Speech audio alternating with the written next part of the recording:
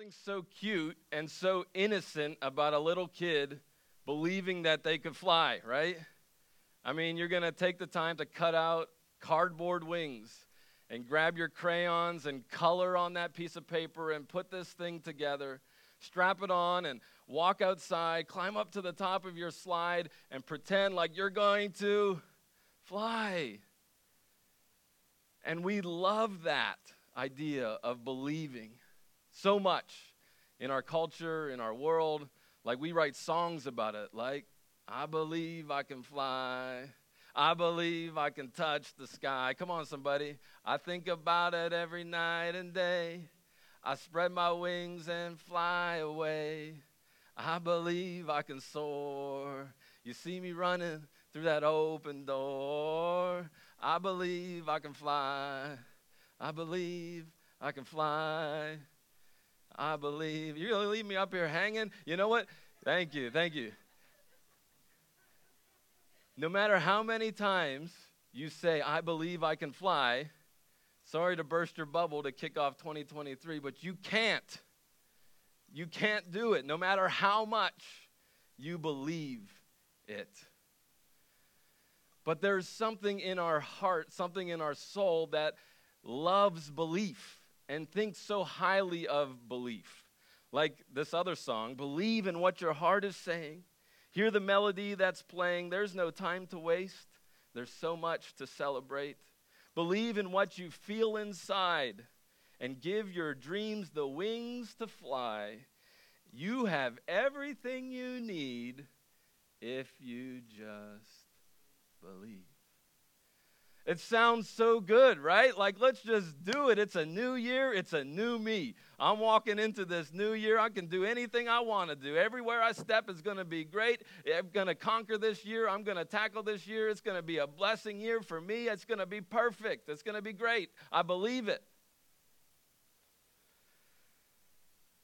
Everything's going to be fine if I just believe.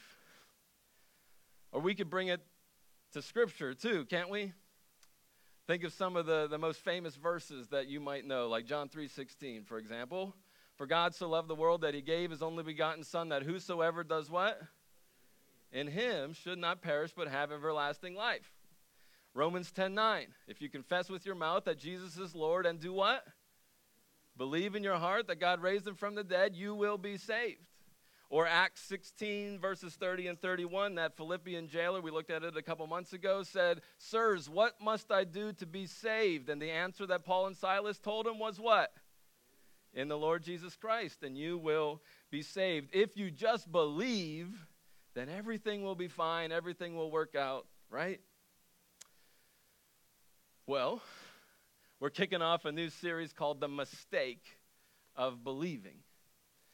And we all, you all, I can believe things all of the time that just simply aren't true. And just because you believe something doesn't make it true. Just because it's your experience or your opinion doesn't make it true. Sometimes maybe you've said this or you've heard other people say it that like, well, that's my truth. And like I believe what I want to believe and you can believe what you want to believe. It's my truth. There's a lot of things wrong with that idea. But whoever said that truth was yours to be had? Truth is God's. And we and I believe things all of the time that just aren't true. We make the mistake of believing.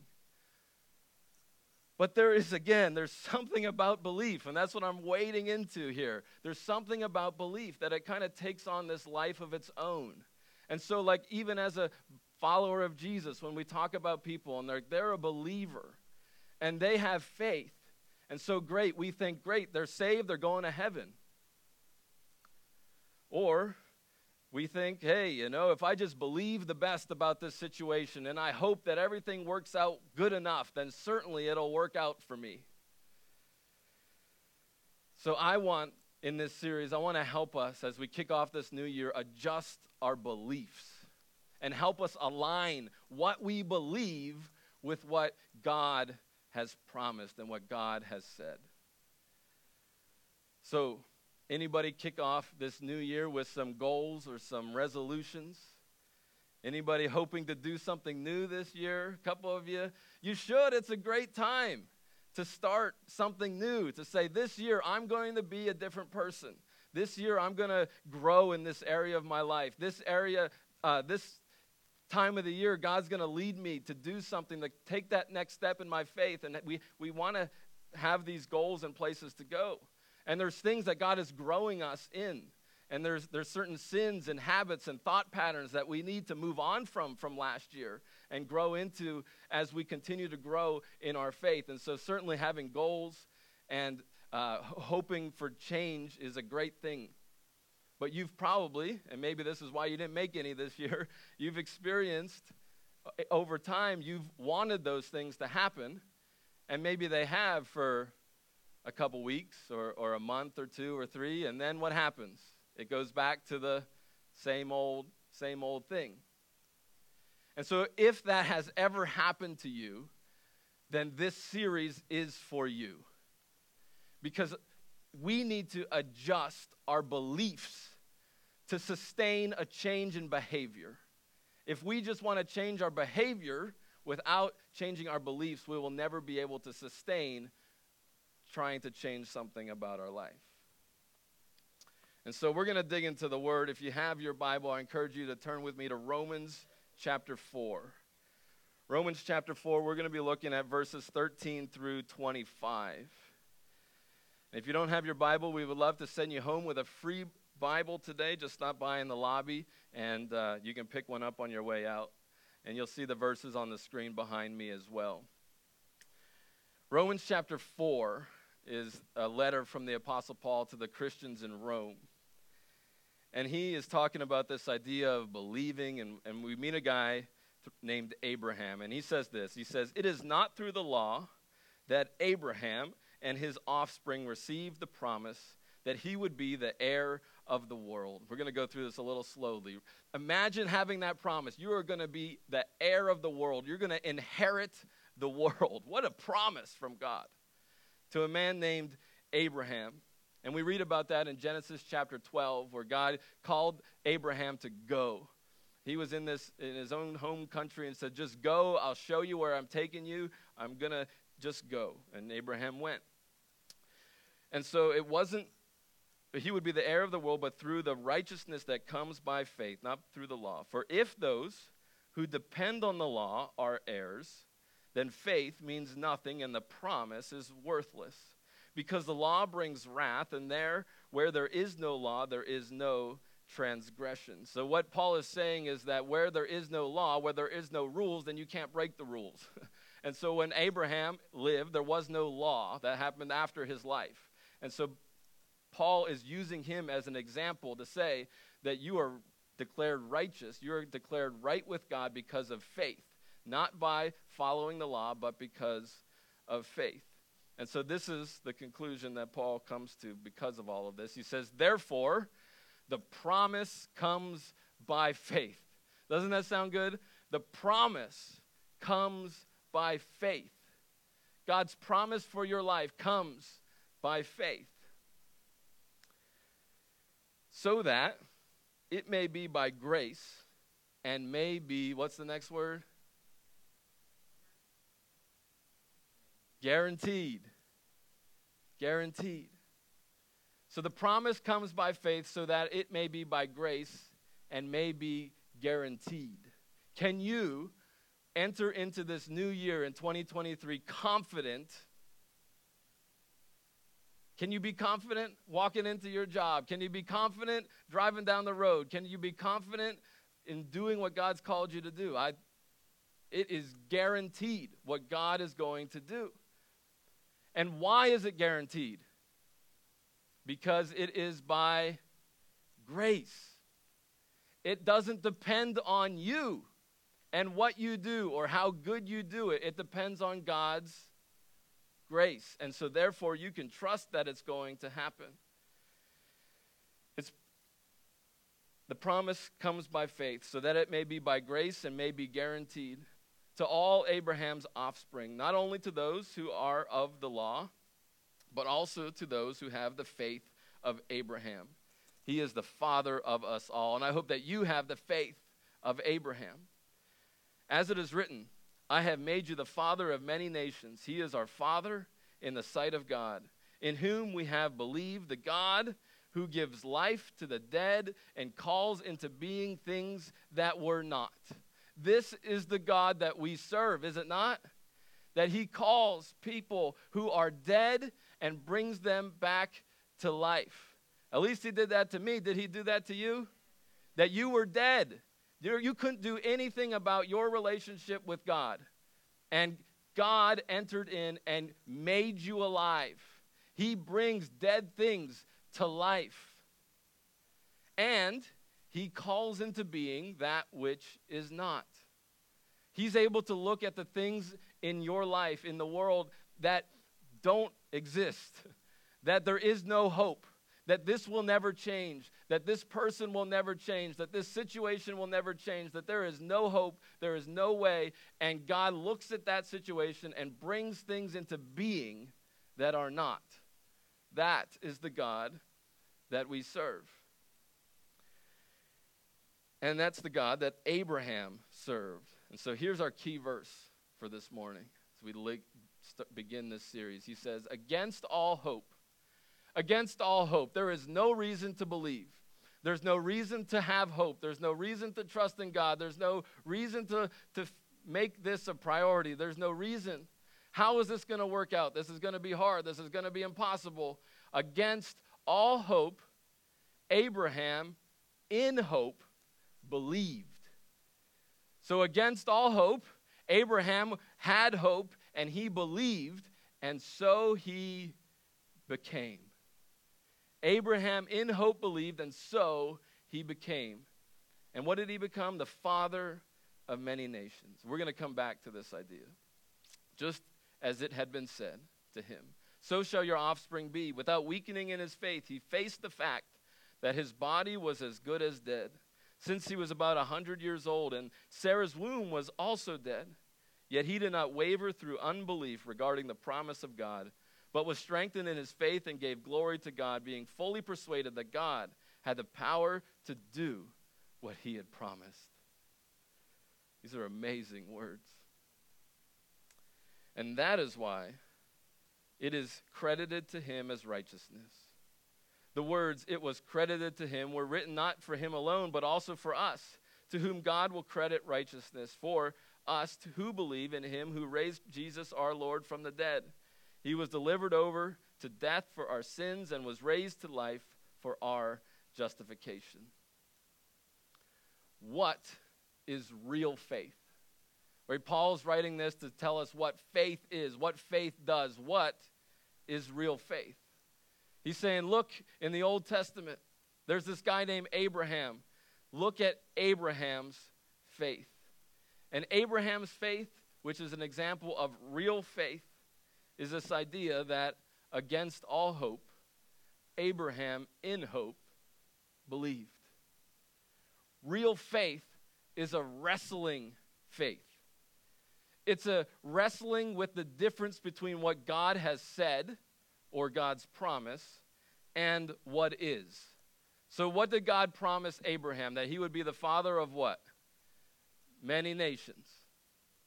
And what was Abraham's current situation? I have no kids. How can you be the father of many nations if you have no kids? It's a wrestling. And it's an ability, real faith is an ability to stare that right in the face, that tension right in the face, and to believe that God will make it happen, that he will make it happen. And what will he make happen? What he has promised. God will keep 100% of his promises. He will not keep 100% of your preferences, your plans, or your desired outcomes. He keeps 100% of his promises. But it's hard, isn't it, to believe in God's promise when you don't see any fulfillment of that promise, right? You're going to be the father of many nations. I don't even have one kid. How is this possible? I can't be the father of many nations. God, I just need one. And maybe some of you are here today. You know some of the big promises of God for your life, but you're just hoping for one. You just want to see one. You just want to see one thing. You just want to see God come through one way. And you'll do anything to see one thing happen. I think that's where Abraham was. He just wanted to see one thing. He believed God's promise, but he just wanted to see it happen. And he's like, I'm having a hard time with this. I'm old. Like, I'm dead. And Sarah's not having any kids when she's old either. And so what did they do? They took matters into their own hands. They waited. You know how long they waited for God to fulfill his promise? 10 years. 10 years. God, I thought you were going to do this. God, you told me you were going to do this. God, you gave me this promise. It's been not 1 year, not 2 years, not even 5 years. It's been 10 years, God. Where are you? What are you doing? And so this is what happens. We got to look in our Bibles to Genesis chapter 16 to fill in the rest of the story. This is what Paul is referencing in the Romans chapter 4. It says this, so Sarah said to Abraham, the Lord had prevented me from having children. Go and sleep with my servant. Perhaps I can have children through her. And Abraham agreed with Sarah's proposal. So Sarah, Abram's wife, took Hagar, the Egyptian servant, and gave her to Abram as a wife. And this happened 10 years after Abram had settled in the land of Canaan. Can you imagine that conversation that Sarah had with Abraham? Sleep with the servant. Abraham's like, oh, okay. Sleep with Hagar to fulfill the promise of God. That was not God's promise. They're trying to do it their own way. They're trying to do it just good enough. Have you ever had a good enough kind of faith? Like, I know God's calling me to do this, but I'm just going to kind of just do it good enough over here. I'm just going to show up every once in a while. It's good enough. I'm just going to serve every once in a while. Excuse me. It's good enough. I'm just going to read my Bible every once in a while. It's good enough. I'm just going to pray whenever I feel like it. It's good enough, right? We have a good enough kind of faith, just like Abraham did.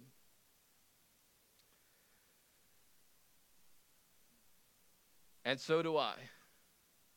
We just try to do things in our own power that can only be given by God's power.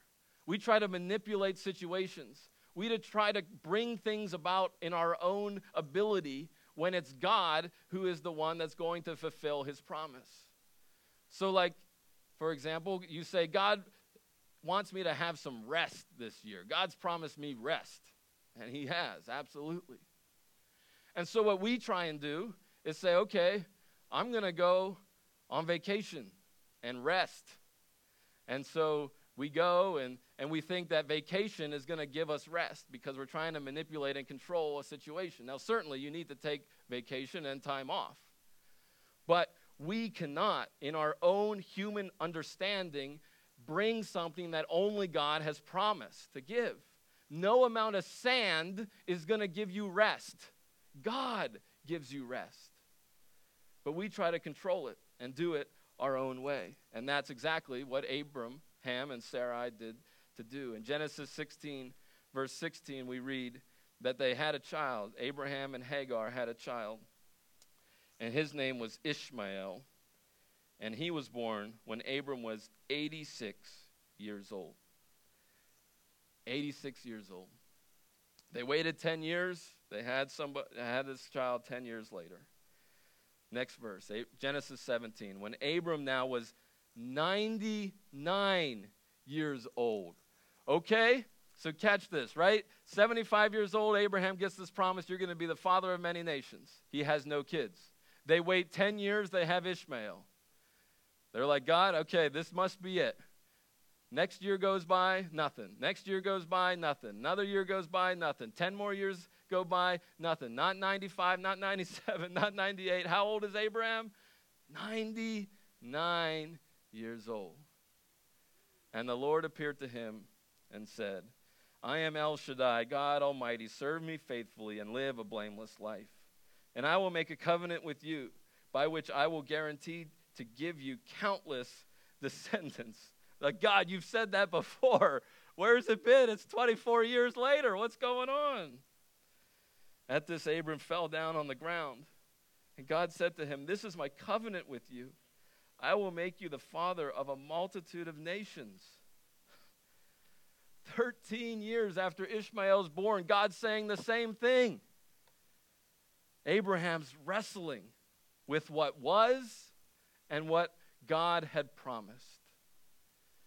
And if you're wrestling with what is and what with God has promised, there's good news, because there's grace enough for you. There's grace enough for the one who doubts. There's grace enough for the skeptic and the questioning. God's using Abraham in this moment, even though he is going and trying to figure it out on his own. You're not going to have all the answers. And when somebody asks you, how's life treating you? How are things going? How are you doing? You don't always have to answer, hey, I'm doing great. Life's great. God's good. I'm trusting God. Rejoice in the Lord always. Today's the day the Lord has made. Right? It's a wrestling, real faith between what God has promised and what is. Abraham believed God, and so he became. Remember that? That's our key verse. Abraham believed God, and so he became. It wasn't Abraham believed God, and in that moment he become. It's a became. It's a process. It's a over time. It's a God is doing this in your life over time. It's going to happen over time. It's going to happen as you walk with Jesus and grow with the Lord. It's going to happen over time. Abraham believed God, and so he became. And his process of following God was not always a straight line. He said, I'm going to go do this myself. I'm going to get a little sidetracked out of here and have this child with Hagar. But for some reason, Paul tells us in Romans chapter 4 that Abraham believed God without weakening. Remember that? All those high words of praise for Abraham's faith? He says, without weakening in his faith. He faced the fact that his body was as good as dead, and since he was about 100 years old and that Sarah's womb was also dead, yet he did not waver through unbelief. What? Really, Paul? I mean, I'm not questioning Paul, but come on, right? Did you just read what happened in Genesis 17? But through unbelief regarding the promise of God, but was strengthened in his faith and gave glory to God. He was fully persuaded, really? Fully persuaded that God had the power to do what he had promised?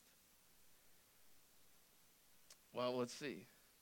Let's fact check what Paul is saying here with some more information from Genesis chapter 17. Genesis chapter 17, verse 15 says, Then God said to Abram regarding Sarah, your wife, her name will no longer be Sarai.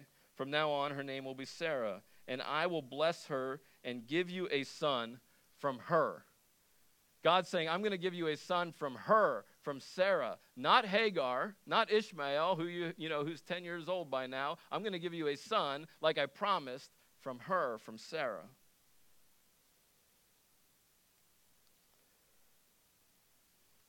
And yes, I will bless her richly, and she will become the mother of many nations. Kings of nations will be among her descendants.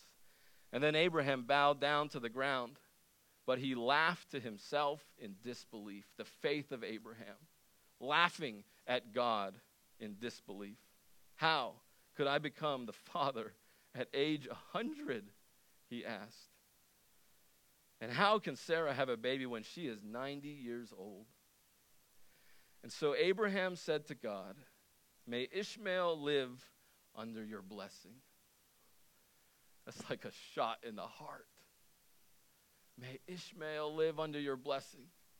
God, I know you've promised Sarah a son. But God, just a side note, I know you're God, but I'm a human, and 100-year-old people don't have kids. God, Okay, we already have a kid.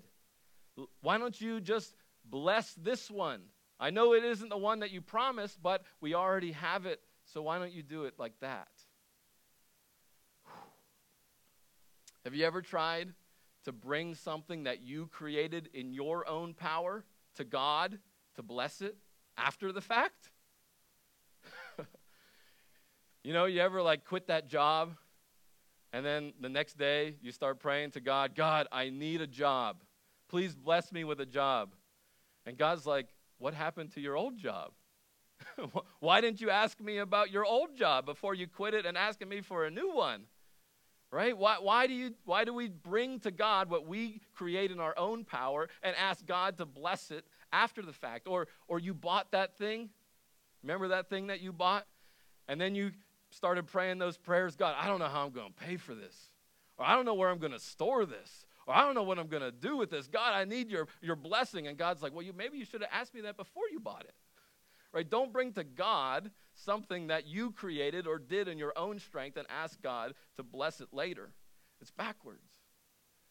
Or like, hey, yesterday I went out and I served the homeless people in the city. I brought them food. I did some amazing things. It was incredible. Like God really used that in an incredible way. And so God, I'm just coming to you today and say, God, I just need your blessing on my life today. But God is not your genie.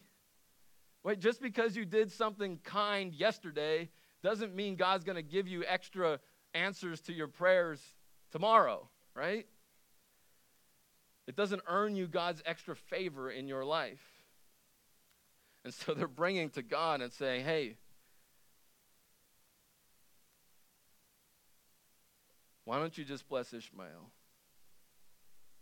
May Ishmael live under your special blessing. And God's reply, do you know what God said? Simple, one word. No. No. Sarah, your wife, will give birth to a son for you. How more specific will that be, right? And you're going to name him Isaac. And I will confirm my covenant with you and his descendants as an everlasting covenant.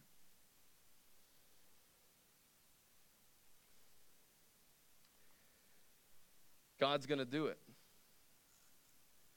And so you're telling me, right, this story that Abraham, Paul, out of all the people he could have chosen, Abraham is an example of faith. Abraham's an example of what it means to trust God. Paul's saying he did not waver in his faith. He did not weaken in his faith. He was fully persuaded in his faith. Really? Why do you think that Paul left out all these details in Genesis 17 of Abraham laughing at God, Abraham not believing God? Right? Why do you think he left that out? We don't know for sure, of course. But I think what Paul is telling us, and I think what Paul is telling you and me through this, is that it doesn't matter. Those details in Genesis 17 don't matter. Because it's not about what Abraham did. It's not about his works. It's about God's grace. Like God's going to do what he's going to do. God's promises are always going to come through. It's not about what Abraham did to earn it or deserve it. It's not about his works. It's about God's grace. And this is what it means to have the faith of Abraham. That when you fall down, you get back up again. When you laugh at God, you keep on trusting.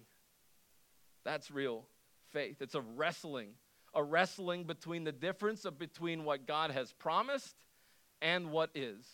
That you're going to be the father of many nations, Abraham. Well, I don't have any kids. Well, Sarah is going to have the baby. Well, what about Hagar? Oh, you gave me this promise today. Okay, 25 years later, I'm still waiting for the promise to happen. It's a wrestling kind of faith. And so you have to have faith to experience all the things that God wants you to become. You have to believe God's promise and walk in it and receive God's promise. You have to believe it. And I think that this is what the story illustrates. This is what Paul is telling us. This is what Abraham's story is telling us. Is that belief plus promise equals something. Belief plus promise equals something. I was trying to find the right words to put in what equals together, right? We read through this story. Belief plus promise equals something. It equals that you're becoming who God wants you to be. That's what it equals.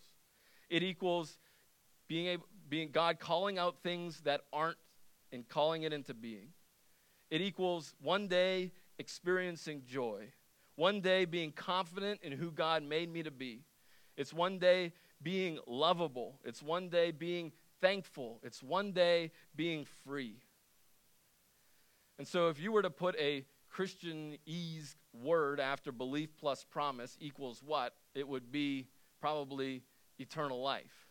That belief plus promise equals eternal life. Belief plus promise equals sanctification. That belief plus promise equals I'm becoming more like Jesus and growing in my faith. But if you were going to maybe pick a word that your spiritually disconnected neighbor or friend would understand, I think this is a great way to put it. Belief plus promise equals the impossible life. Belief plus promise equals the impossible life.